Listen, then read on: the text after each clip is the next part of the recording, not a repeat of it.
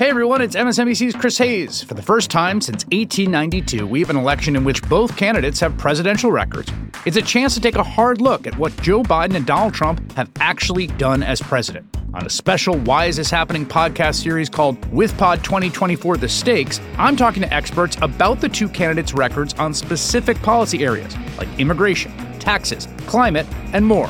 So you know what's at stake come November. Search for Why Is This Happening and follow. Good evening, everyone. We have a lot to get to on a very newsy Friday, including a major development in the January 6th front. A federal grand jury today indicted former Trump advisor Peter Navarro, who ignored a subpoena from the January 6th committee. Navarro hasn't been shy about divulging his role in the plot to overturn the election. He wrote a book and talked to pretty much everyone with a microphone, including my colleague Ari Melber last night. He is now the second Trump ally on contempt, indicted on contempt of Congress charges, and we will have a lot more on that coming up. But we begin the ReidOut tonight with a choice. A choice about the continuation of mass murders and school shootings that are plaguing this country. Because it is a choice, not an inevitability, as some might want you to believe. In fact, one of our political parties has gone to great lengths to make you think just that.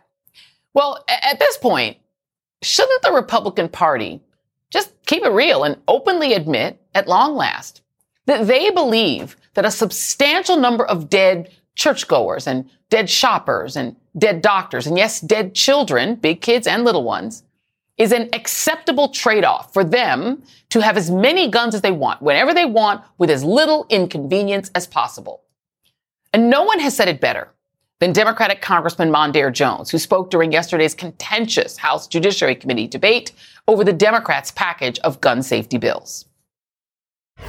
As the youngest member of this committee, I need to address my Republican colleagues on behalf of the generations of young people whom Republicans have condemned to grow up in fear that they will be gunned down at school. Since Columbine, more than 311,000 children have experienced gun violence at school. There were more school shootings last year than in any year since 1999, the year of Columbine. And there have been more than 200 mass shootings this year already. The leading cause of death of American children is now gun violence. Behind every one of those statistics is the story of a person, often a child, who mattered. To the parents who mourn and the children who fear, all you have to offer are more guns and apparently the ridiculous idea of fewer school doors. My generation and the generations who have followed know that this epidemic of gun violence is not unstoppable. It is a choice you could make differently at any time, a choice between our lives and your guns. Time after time, we have given you a chance to do something. After Columbine, after Sandy Hook, after Parkland, and time after time, you have chosen to put your right to kill over our right to live. But your selfishness and your indifference have not killed our hope. You have transformed it. Before, we believed that you might do what the people overwhelmingly support and help advance common sense gun violence legislation. Now we know that it is up to us to save ourselves from you. We did not choose this fight. We had our own dreams for our lives, the same as you did when you were kids, but we can't let you get away with this anymore. Enough is enough. Enough of you telling us that school shootings are a fact of life when every other country like ours has virtually ended it. Enough of you blaming mental illness and then defunding mental health care in this country. Enough of your thoughts and prayers. Enough. Enough. Congressman Mondaire Jones of New York joins me now, along with Jim Gard, a math teacher in Coconut Creek, Florida, and a survivor of the 2018 Marjory Stoneman Douglas High School shooting in Parkland, Florida. Thank you both for being here. I really, really appreciate both of you. And Representative Jones, you know, that headline, 311,000 young people, students, exposed to gun violence since Columbine is a damning statistic for this country. But I want to play you what Louis Gohmert, we saw that really empty set of seats on the other side as you were speaking. Republicans didn't seem to have the courage to listen to you in person. But Louis Gohmert did respond. Here's what he said. To infer by rhetorical supposed questions, who are you here for? We must be here for the gunman is an outrage. How dare you? You think we don't have hearts? And to be clear, he was actually not responding to you. He was actually responding to Eric Swalwell. So just to clear up that. But how do you respond to those Republicans who get all misty and say, don't you think we have hearts too? Well, the answer is that no, we don't think that you have hearts, because you could do that which is required to stop the massacring of American children. And time after time, you refuse to honor your oath, and you refuse to do the basic things that are required. I mean, these are not aggressive actions that we are contemplating in Congress. We're talking about universal background checks, raising the age to purchase semi-automatic weapons in the way that you have to be 21 years old to do any number of other things in our society that are far less deadly than owning a firearm. And of course, we do need to ban assault weapons, which we're still whipping votes to do. But this is something that is a uniquely an American problem. And I just reject the idea that any of my Republican colleagues have any good faith basis whatsoever to continue their obstruction and their opposition to something that is broadly supported by the American people. Yeah, including by the vast majority of gun owners, who also say, yeah, this is common sense stuff. You shouldn't be able to just go over to a gun show and evade filling out the paperwork and just pick up an AR-15 and go out and do what you got to do. Jim Gard, thank you for being here. When Republicans try to put forward solution, it's things like only have one door to go in and out. So no egress. So basically one door. God forbid there's ever a stampede situation or that the gunman comes in that one door. I'm not sure what their plan is there. You have Lindsey Graham, the senator from South Carolina, saying that he wants to recruit thousands and thousands of military veterans and have them guard schools, basically turning our schools into military compounds. That's his solution, rather than deal with the fact that in the case of the shooting that you survived, a 19-year-old was able to get an AR-15. Your thoughts on that? There's no logic to his solution. We're still 4 years later, and the kids, my own son, who went through that as a middle schooler, were still affected by it.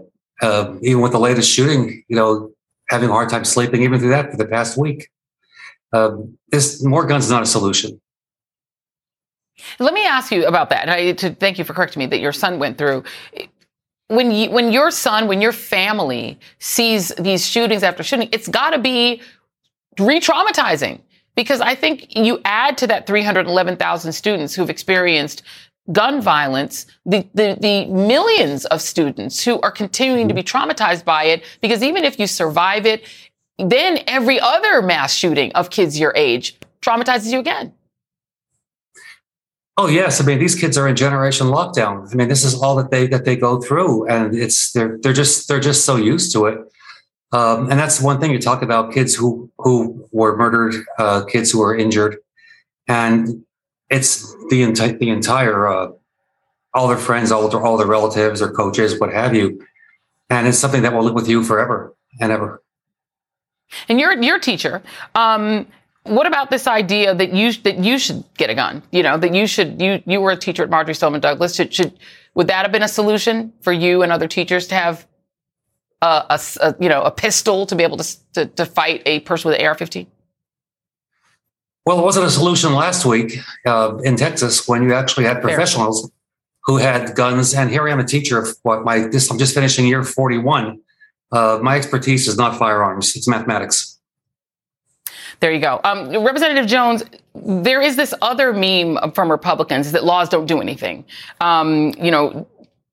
Gomer would go on to say, well, in states that have really strict gun laws, lots of people die in big cities there, leaving out the side that those guns are often trafficked into those cities and states, places like New York from places like Virginia, where it's easier to get guns. He left that part out. But if laws don't work, why don't they work everywhere else? I just want to put up this chart. Australia, they passed a gun law in 1996. Their shooting rate, their deaths per 100,000 people by a gun are a fraction of ours, 0.19 versus ours, which is 3.96. New Zealand, similar. They passed a gun law in 2019. It seems to have worked. They had two major mass shootings. They haven't had hardly any since. Norway passed a law in 2018, seemed to work there. Ditto, the United Kingdom. How do you explain that? Because they're claiming that gun laws don't work, but they seem to have worked everywhere else, but here, everywhere else.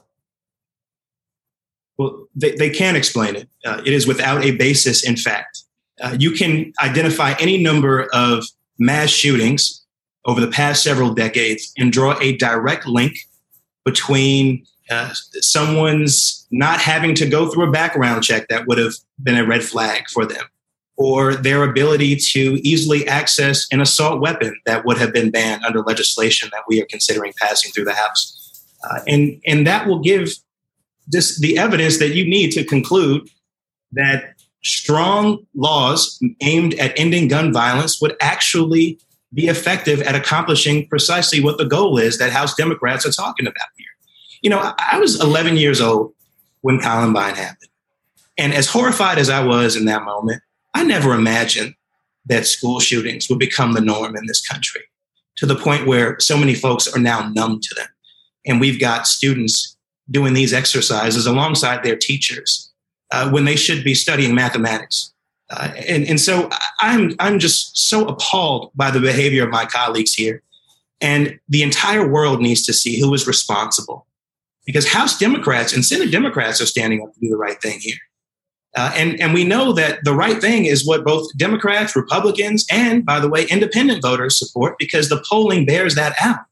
It is the NRA with it polled over the Republican Party. And it's folks like Tucker Carlson, who went on his show last night and, of course, attacked me, as he loves to do, for just stating the facts that we need to abolish the filibuster because we will not find 10 Republicans of good conscience to do anything meaningful in this moment, because they have failed repeatedly to do that in so many other instances. And I'm going to keep speaking truth. You also mentioned, Joy, the fact that in states like New York, for example, which has the iron pipeline, where the vast majority of illegally possessed guns are coming from states that have far laxer, far weaker gun laws, that is largely responsible for the gun violence that we are seeing in the communities that my Republican colleagues like to vilify and talk about, like Chicago and New York City. Exactly. It's a pipeline that comes from easy states where it's easy to get a gun. And by the way, we have a history, Jim Gard, of doing something about this. When the assault weapons ban passed in 1994, I believe about 4 Republicans voted for it, but it didn't get filibustered. That's the bottom line. The assault weapons ban that was a part of that crime bill in 1994, it passed without a filibuster. So there's a history of regulating guns. We've had firearms regulation for a really long time. New York has just passed a law that would raise the minimum age to buy a semi-automatic rifle to 21, banning most civilians from purchasing bullet-resistant body vests, and would revise the state's red flag laws. In the case of the shooting in Parkland, it seems to meet everything that happened to your family and your son's friends and your fellow teachers. Somebody who can get a semi-automatic weapon who's under 21, check. These guys go in wearing body armor so that even if there is a police officer, there's very little they can do about it because they've got on body armor. And red flag laws. If someone is concerned about a younger person who, by the way, just did the drills themselves, so they know where the kids are going to hide and they're having a psychological issue, you can't even red flag them and stop them from getting a gun. What do you say, Jim Gard, to those who say laws won't do anything? Well, they do things. I mean, you just proved it yourself. You know, and one excuse they often use is mental illness. Well, you have the rest of the planet can have a significantly different mental illness rate than the U.S. Yet here they are. You know, we're just killing loads of kids, hundreds of kids a year, and I mean, adults, et cetera, but they have to respect life a whole lot more than they do, and a lot more than the dollar, a lot more than the millions of pieces of silver over the 30 that they've pretty much traded for. Well, I have to say, I've said it before and I'll say it again, pro-life is not a real thing. It is a made-up thing and it isn't real, because if they were pro-life, they'd want more kids to survive the school day without being shot dead in class. Congressman Mondaire Jones, thank you for speaking. Never stop doing that. Jim Gard, thank you very much, sir. Really appreciate you both. Coming up, the government has lots of regulations about things like ladders and lawnmowers and baby cribs. So why are AR-15s, which can blow your face clean off and shatter your bones like jelly, so ridiculously easy to buy? Plus, if you missed it, one of Trump's top henchmen was indicted today. We will discuss with our friend Glenn Kirshner. And stick around for Who Won the Week, because believe it or not, some folks actually did win this week. The ReidOut continues after this.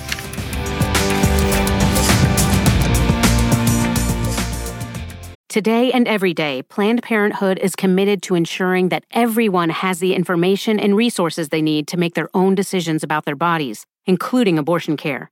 Lawmakers who oppose abortion are attacking Planned Parenthood, which means affordable, high-quality, basic health care for more than 2 million people is at stake. The right to control our bodies and get the health care we need has been stolen from us. And now, politicians in nearly every state have introduced bills that would block people from getting the sexual and reproductive care they need. Planned Parenthood believes everyone deserves health care. It's a human right. That's why they fight every day to push for common-sense policies that protect our right to control our own bodies and against policies that interfere with decisions between patients and their doctor. Planned Parenthood needs your support now more than ever. With supporters like you, we can reclaim our rights and protect and expand access to abortion care. Visit PlannedParenthood.org/future. That's PlannedParenthood.org/future. One of the major features of the gun debate is Americans' easy access to all kinds of guns.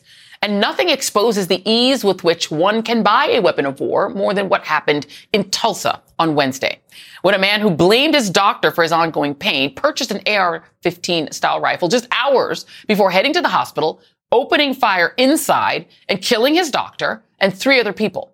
According to police, the gunman specifically targeted Dr. Preston Phillips, the orthopedic surgeon who had treated him. Among his many roles, Dr. Phillips also served on a board of directors for Tulsa's John Hope Franklin Center for Reconciliation, a group working to address the area's tumultuous past of racial violence. The rampage that killed Phillips came one day after the 101st anniversary of the 1921 Tulsa Race Massacre, when a white mob pillaged a black neighborhood in Tulsa, killing hundreds. These weapons of war are designed to kill people quickly and in large numbers. That's literally their design purpose. Yet it's arguably easier to buy an AR-15 than to purchase Sudafed or a beer. Meanwhile, we regulate cars, toys, detergent pods, swimming pools, food.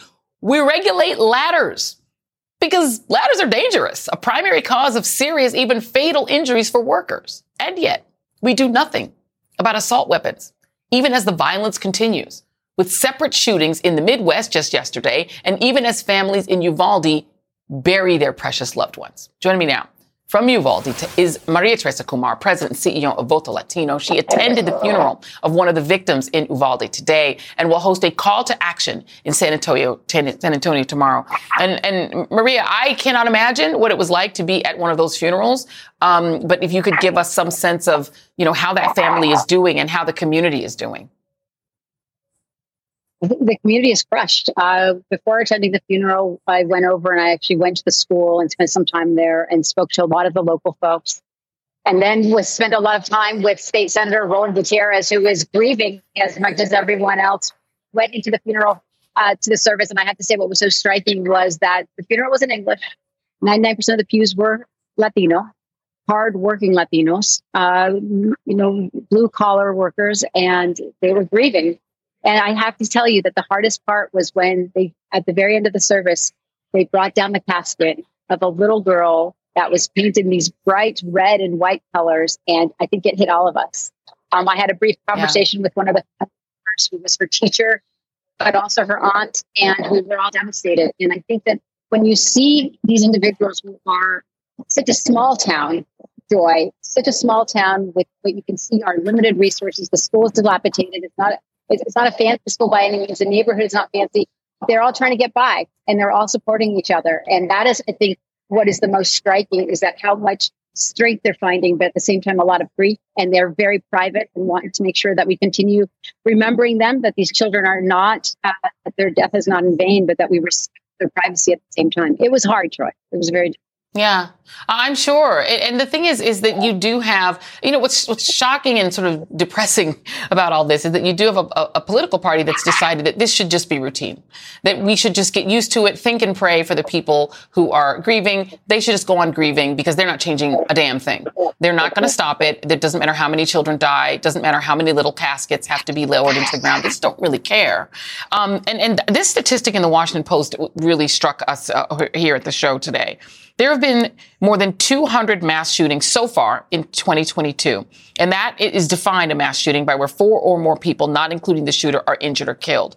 Therefore, we have averaged more than 1 per day so far this year. There has been not a single week, not 1 week has passed in 2022 without at least 4 mass shootings. 4 per week. I wonder if you get a sense just from talking to people there, if we've reached a tipping point where people have said, it's so bad now that I'm going to do something, that I'm going to take action. I have to share with you, one of the things that I found striking was that I was with the state senator, Roland Gutierrez. He was very honest with me. He said, this is a very large district. I haven't traveled here as much, but I am here now. And the amount of people that were coming up to him saying thank you and give them hell was so many, at the service, at the park, at the clinic that we visited, everywhere. Everybody is looking for that leadership to step in because they recognize that their grief has to turn and mean something. I often say it's not that Texas is a red state, it's that it's a non-voting state. There are 5 million people of color in the state who are eligible to vote, and they're sitting it out. We need everybody here. And the reason I think that this is such an important moment is that I remind folks, Texas has a minimum of 48 electoral votes. They can change the direct trajectory, not just of this country, but literally save democracy. And I think people are fed up. But more than anything, it was the space that people were grieving and holding each other and recognizing that they need each other right now. And the outpouring of support that I witnessed from all over the country at the elementary school, from packages to flowers to signs, is showing that there is incredible solidarity here. And Texas is disproportionate. It disproportionately impacts the country, not just in textbooks, but in laws as well. It influences the rest of the country because it's just so big and so populous. And I will now note that María Teresa Kumar has an event called Stand with Uvalde. It is June 4th. That is this weekend from 10 a.m. to 12:30 p.m. It's at Travis Park in San Antonio, Texas. Joaquin Castro, the congressman, will be there. Beto O'Rourke, who is running for governor there. Brandon Wolf, who we know very much, a friend of the show, activist and Pulse nightclub shooting survivor, will be there, and Julian Castro. So both the Castro brothers will be there, former HUD secretary.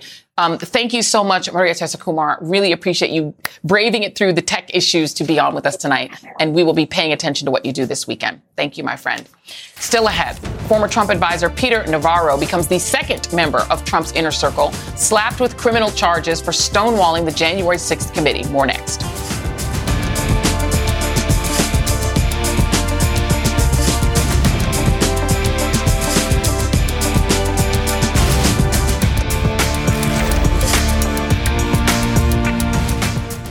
On the MSNBC podcast, How to Win 2024, political experts, former Senator Claire McCaskill and Democratic strategist Jennifer Palmieri examine the campaign strategies unfolding in this all-important election. The focus is on the voters that are not necessarily in your corner now. If Democrats are going to win in 2024, we have to be able to explain what is happening at the border and what the solutions are. Search for How to Win 2024 wherever you get your podcasts. New episodes every Thursday. Hi, I'm Jonathan Capehart, and I'm excited to share some great news. Both the Saturday Show and the Sunday Show are available as a podcast. Every weekend, I look forward to bringing you the most important political news and the newsmakers who are creating policies that affect your life. For me, it's all about the conversation. That's when news is revealed and understanding begins. Search for Saturdays and Sundays with Jonathan Capehart and follow.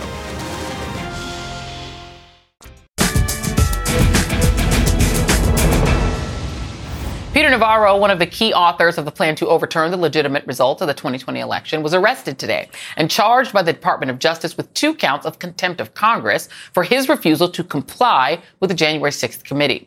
The first count was for failing to appear for a deposition. The second was for failing to produce documents that the committee requested. Navarro, who was represented by a public defender, did not enter a plea during a court appearance today. Outside the courthouse, the man who seems to love the camera launched into a litany of unhinged claims against the DOJ and the January 6th committee. That's sort of a thing with Navarro. He loves to talk. He isn't shy about the plan that he and fellow indictee Steve Bannon cooked up, which they dubbed the Green Bay Sweep. My colleague Ari Melber asked him about that last night. So you're risking going potentially to jail, not to talk to them, but you're out here talking in public. You do realize these investigators can hear you when you talk on TV.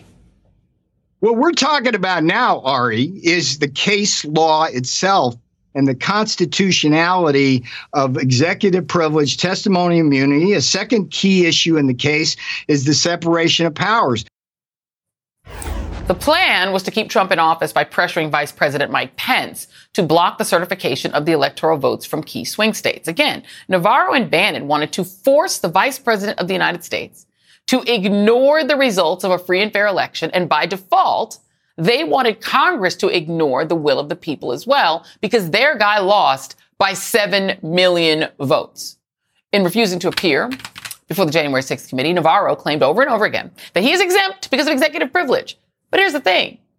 He ain't got it. Navarro then appears to fall back on the vague assertion that the executive privilege here belongs to former President Trump, which is not only dubious, but entirely irrelevant, because our committee has not been given any attempted invocation of executive privilege by Donald Trump. Navarro and Bannon are just two of the four individuals that the House committee referred to the Department of Justice, which leaves us with this question. What about former Trump Chief of Staff Mark Meadows and former Trump aide Dan Scavino? With me now, Glenn Kirshner, former federal prosecutor and an MSNBC legal analyst. So, Glenn, before I get to Peter Navarro, can you answer that question for me? Because it does seem like Mark Meadows and Scavino, who was Trump's social media guy, they were actually closer to Trump in their jobs. They were White House aides and closer to Trump on the day of the insurrection. Can you explain to us why Navarro, who was trade secretary, and others, that Meadows and Scavino are not being arrested and indicted? I can't explain it, Joy, because, we don't know what we don't know about the way the Department of Justice is going about investigating these men or pursuing these contempt of Congress referrals. It seems like Navarro is more in the Scavino sort of mold, right? They kind of held comparable positions. But Mark Meadows, of course, as chief of staff to then President Donald Trump, I can see how that would be a little bit more of a challenge for the Department of Justice to make sure if they're going to do it, they get it right. But it could be also a product of the fact that they're talking with and negotiating with a Mark Meadows, because he's a big criminal fish. He is well up there on one of the higher rungs of the criminal ladder. So it could be that they're working out cooperation with Meadows. We won't know until we know. So there's all this stuff with Navarro. Let's go back to him for a second. So he came out of the courtroom today, gave a, sort of grandiose sort of presentation to reporters, claimed that the January 6th committee is acting as judge, jury, and executioner, and saying the Constitution was violated, and it's coercion, and it's terrorism, and all this stuff. I mean, this guy actually filed a civil case. He actually sued. He filed an 88-page complaint listing the U.S. attorney that's involved for D.C., the Select Committee, Nancy Pelosi, and others, and again, trying to claim that he can act under executive privilege that Trump hasn't claimed just because Trump was president at one time. Please unpack this argument for us. It's a bunch of nonsensical word salad that Peter Navarro offers every time he's on TV running his mouth. And he also offered it to the judge in that suit that he filed. Judge Randy Moss basically said, "You don't know what you're talking about. Go away and try again," and gave him until June 17th to try again. He doesn't have an executive privilege claim for multiple reasons, Joy. One, Joe Biden is the holder of the privilege at this moment, and he's waived it. He has chosen not to invoke it. Two, he was not really a member of the executive branch at the time. There number of ways you can defeat Peter Navarro's claim of executive privilege. And at the end of the day, Donald Trump has never asserted it, as members of the J6 committee have explained. So, Peter Navarro has got nothing but word salad. But, I'm just very pleased that he's finally going to be standing in court, and 12 jurors are going to make this decision, as opposed to us all speculating about what should we do with Peter Navarro. The fact that he sued means he does have a lawyer working for him in some capacity. Does it surprise you that he had a public defender for this case? It doesn't surprise me that the court insisted on a public defender standing in, at least for his arraignment on the indictment. He may continue to insist to represent himself, and he has a constitutional right, an absolute constitutional right under the Sixth Amendment, both to have counsel represent him and to waive that right to counsel and represent himself. He will have a fool for a client, but the good news is he cannot make an ineffective assistance of counsel claim in the event of a conviction if he chooses to represent himself. Let's go to this other stuff, because you do have a Proud Boy that pleaded guilty today, admitting that he nearly reached Senator Schumer during the Capitol siege. There was considerable violence at play that we all saw live on television on January 6th.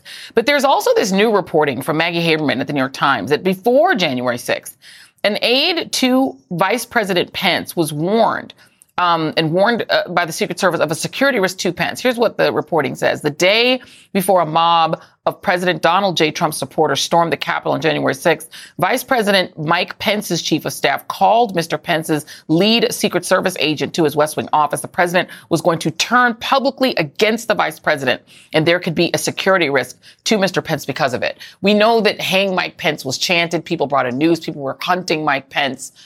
What does it do for all of these defendants? And does it creep closer to the White House to know that people knew that Mike Pence's life was likely in danger? Yeah, it absolutely does creep closer to the White House and makes its way directly into the Oval Office. All of these insurrectionists who are being tried and convicted, they can claim I was only following my president's orders, but that's not a legal defense. It may be relevant to their sentence in the event of conviction, but it is not a defense. But when we hear reporting, Joy, like Donald Trump saying things like, perhaps Mike Pence should be hanged, and that was reported by one of Mark Meadows' own aides, related that information.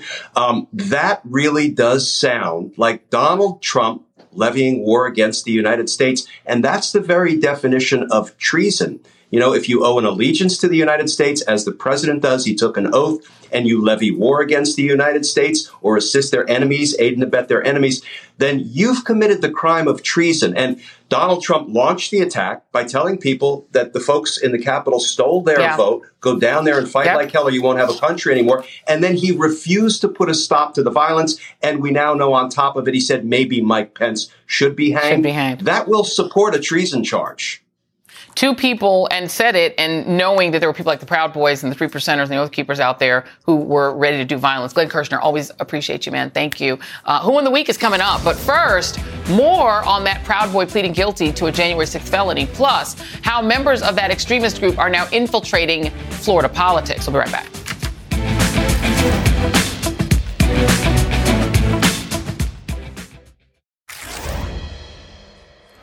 The Justice Department has zeroed in on the far-right extremist group, the Proud Boys' participation in the insurrection. Today, a member who stormed the Capitol pleaded guilty to obstructing an official proceeding. Joshua Pruitt also admitted in court documents that he nearly contacted Senator Chuck Schumer. Pruitt appeared in videos with the Proud Boys' most prominent member, Enrique Tarrio, who's in jail awaiting trial. A federal judge denied his request for release, citing the threat of dangerousness he poses. Tarrio has been known as a political entity in Florida long before he was the head of Latinos for Trump, sitting behind the former president at speeches and later visiting the White House. He led a mob-style attack on Speaker Nancy Pelosi in 2018 at a protest organized by the Miami-Dade Republican Party at an event for congressional candidate Donna Shalala. The Miami-Dade Republican chair had to apologize at the time. But fast forward 4 years, a chilling New York Times report details how that chapter has essentially been taken over by the group, infiltrating the formerly normcore Miami-Dade Republican home of Jeb Bush. Joining me now is Fernand Amandi, MSNBC political analyst and pollster, and Dean Obeidallah, host of the Dean Obeidallah Show on SiriusXM. Thank you both for being here. Fernand, my friend, let's start with this Enrique Tarrio takeover. I mean, those of us who kind of had seen him kind of operating the way he was operating within the Miami-Dade Republican Party always thought, wow, this seems dangerous.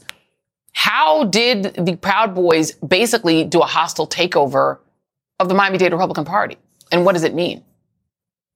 Well, Joy, I just want to emphasize your point. Enrique Tarrio today is in a federal prison for committing conspiracy to overthrow the United States government as the head of the Proud Boys at the national level, not an insignificant charge. And the other thing I think it needs to be made clear, the Proud Boys is not like the Tea Party. It's not an ideological fringe group. This is a domestic terrorist organization that uses violence and intimidation as its means. So when you think about the fact that Enrique Tarrio, of course, from Miami, and what we're now discovering that Miami is the Mecca for MAGA, it should be no surprise that there has been an overt effort to little by little take over the largest county in the state, which is, of course, Miami-Dade County. And that's exactly what the Proud Boys have done. They have, in essence, taken up the leadership positions and start to have a controlling interest so that now the Miami-Dade Republican Party is the Miami-Dade Republican Party overseen by the Proud Boys. And incredibly, Joy, no one in Miami politics at the Republican level has resigned. No one has called this out. They have accepted it as such because MAGA is the normal for the Republican Party in Miami and in Florida. It's wild. Let me read just a little bit of this New York Times piece. And it says at least half a dozen current and former Proud Boys have secured seats on the Miami-Dade Republican Executive Committee. Their ranks include adherents who face themselves criminal charges for participating in the Capitol attack. One is Gilbert Fonticoba, has been charged with obstructing Congress. Gabriel Garcia has been charged with interfering with law enforcement officers. Dean, can you imagine any Democratic political organization surviving 2 days in the news cycle after recruiting and being taken over by a group associated with a terrorist attack on the United States? I would hope not. And just to remind people, if they didn't know this, in Florida, in that county, there were Muslim Americans who wanted to get involved in politics. And Republicans years ago smeared them, saying they're involved in terrorism simply because they're Muslim. Now, the Proud Boys are literally designated a terrorist group by the government of Canada. Literally. And they are accepting them. But, Joy, no one should be surprised. Look at recent polls. Nearly 60% of Republicans view January 6th not as an act of domestic terrorism, but as an act of patriotism, as an act defending freedom. That's literally in a CBS poll. That's what we're dealing with. So, of course, remember Donald Trump said stand back and stand by? Well, now they're welcoming the GOP because the GOP, as we've talked about, Joy, is a fascist movement. It has gone from a political party to one with a military wing. And they're embracing that military wing. So if they lose another election, they could do another January 6th, because if they didn't want them there, they'd be gone. So we have to assume they want them there or they'd be denouncing them. Well, I mean, they see them as useful. I mean, look, I'm old enough to remember, Fernand, when the majority of Muslim Americans and Arab Americans, whether Muslim or not, in Florida, voted Republican. This was the era of Jeb Bush, when they were generally a Republican cohort. And then, as Dean said, after 9/11, there was this demonization that drove that group into the Democratic Party, really for self-protection. But now what you're seeing is it kind of doesn't matter where people vote, because Ron DeSantis is creating essentially a Republican superstate where it doesn't matter how you vote, where it's controlled completely by Republicans. We now have the Florida Supreme Court backing down and saying that his congressional map that deletes black representation in the same part of Florida, in Central Florida, where they're also attacking Disney and putting $2 billion on their books to pay for, they're now going to lose political representation. Is there any way out when the Republican Party has this stranglehold? He's gone after everyone. He's gone after the Tampa Bay Rays for daring to go against him on guns, so speaking out against him. The man is on a tear. He's gone after the Special Olympics. Is there any way to stop this? He's gone after trans kids. It's a full-on war at this point against anyone who opposes him. Joy, you ask the most important question, because for 246 years in this country, the answer to that question, is there any way to stop this, would have been, well, yes, you can stop it at the ballot box this November. I'm not so sure that even if the will of the voters calls to end this madness that's happening in Florida, it would come to pass, because Florida, I don't think, is a democracy anymore. I think if Florida is truly an authoritarian state modeled after Hungary, Orban, where, by the way, the Conservative Political Action Committee had their conference this year, because in Ron DeSantis, they are trying to establish that type of authoritarian leader who will eventually run for president of the United States. Absolutely. And Dean, I mean, there's a model for that. It's called Texas, which is also not a small D Democratic state. Even with, it is very hard to vote. It is very hard to dislodge this minority rule leadership. And it almost doesn't matter what the people there want. Florida is the same thing. And the Republican Party is trying to roll that out nationwide. We're going to be seeing refugees from Florida seeking freedom coming to New York. And you're welcome here. We'd like to have you here in our state. Look, they're making it DeSantis stand. It's going to be the worst Disney ride ever where he runs it. He is banning books, banning Black history, banning saying the word gay, banning hormone therapy for transgender teens, which is just cruelty because parents have to agree to it. Studies have shown that teens who are transgender will get hormone therapy 40% less likely to commit suicide or a suicide attempt. He knows that. He doesn't care. It's cruelty. It's the idea, like Trump, the idea, let's prey on those who are vulnerable instead of helping them. And the base, which talks about being pro-life, doesn't care about the sanctity of life. They don't care about children. They don't care about people in need.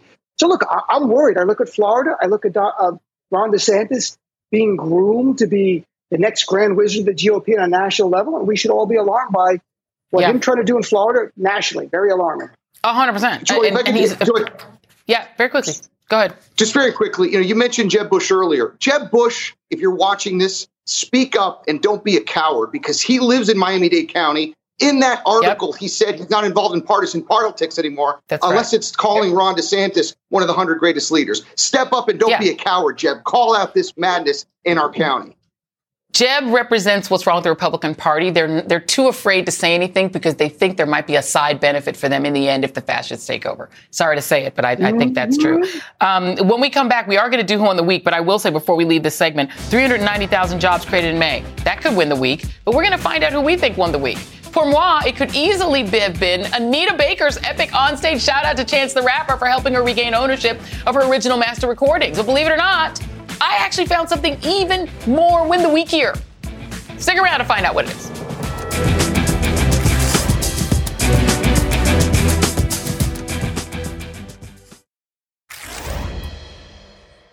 Hallelujah. Thank you, Jesus. We have made it to Friday. And you know what that means? It's time to play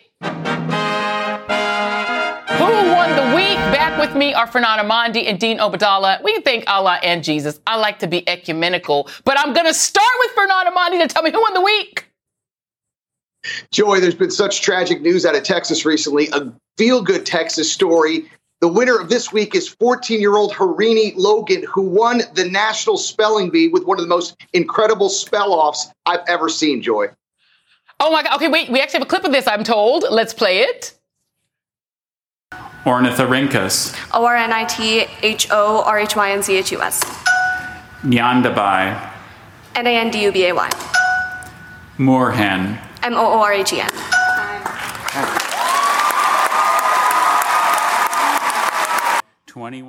I love spelling bees, and she is amazing. I love that. I love it, love it, love it. She's amazing. You go, girl, Miss Harini. Love that so much. Okay, Dean, you got big shoes to fill, my friend. Who won the week? Does it have to be a competition, Joy? Can't we just be friends here? No, everyone wins. You're right. It's all even. It's all fair. Yes, it's all fine. Moses Ingram. Moses Ingram, a very amazing actress. She's on Disney's new series, Obi-Wan Kenobi. But she's a black woman playing a fictitious character, and it triggered the right. And they were spewing hateful garbage. And she went on Instagram and said, some people think I'm going to grin and bear it, but I'm not built like that. That's right, because she's from Baltimore. So she's like, bigot, please, come on. And then Ewan McGregor plays Obi-Wan Kenobi.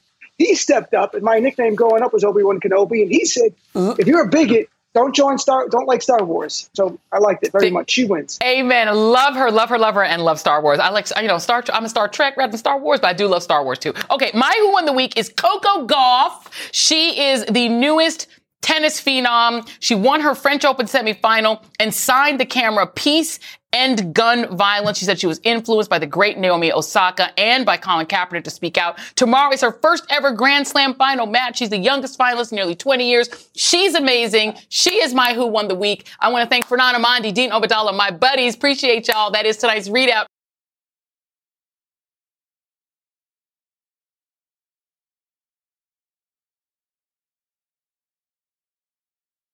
Hey everyone, it's MSNBC's Chris Hayes. For the first time since 1892, we have an election in which both candidates have presidential records. It's a chance to take a hard look at what Joe Biden and Donald Trump have actually done as president. On a special Why Is This Happening podcast series called With Pod 2024 The Stakes, I'm talking to experts about the two candidates' records on specific policy areas like immigration, taxes, climate, and more. So you know what's at stake come November. Search for Why Is This Happening and follow.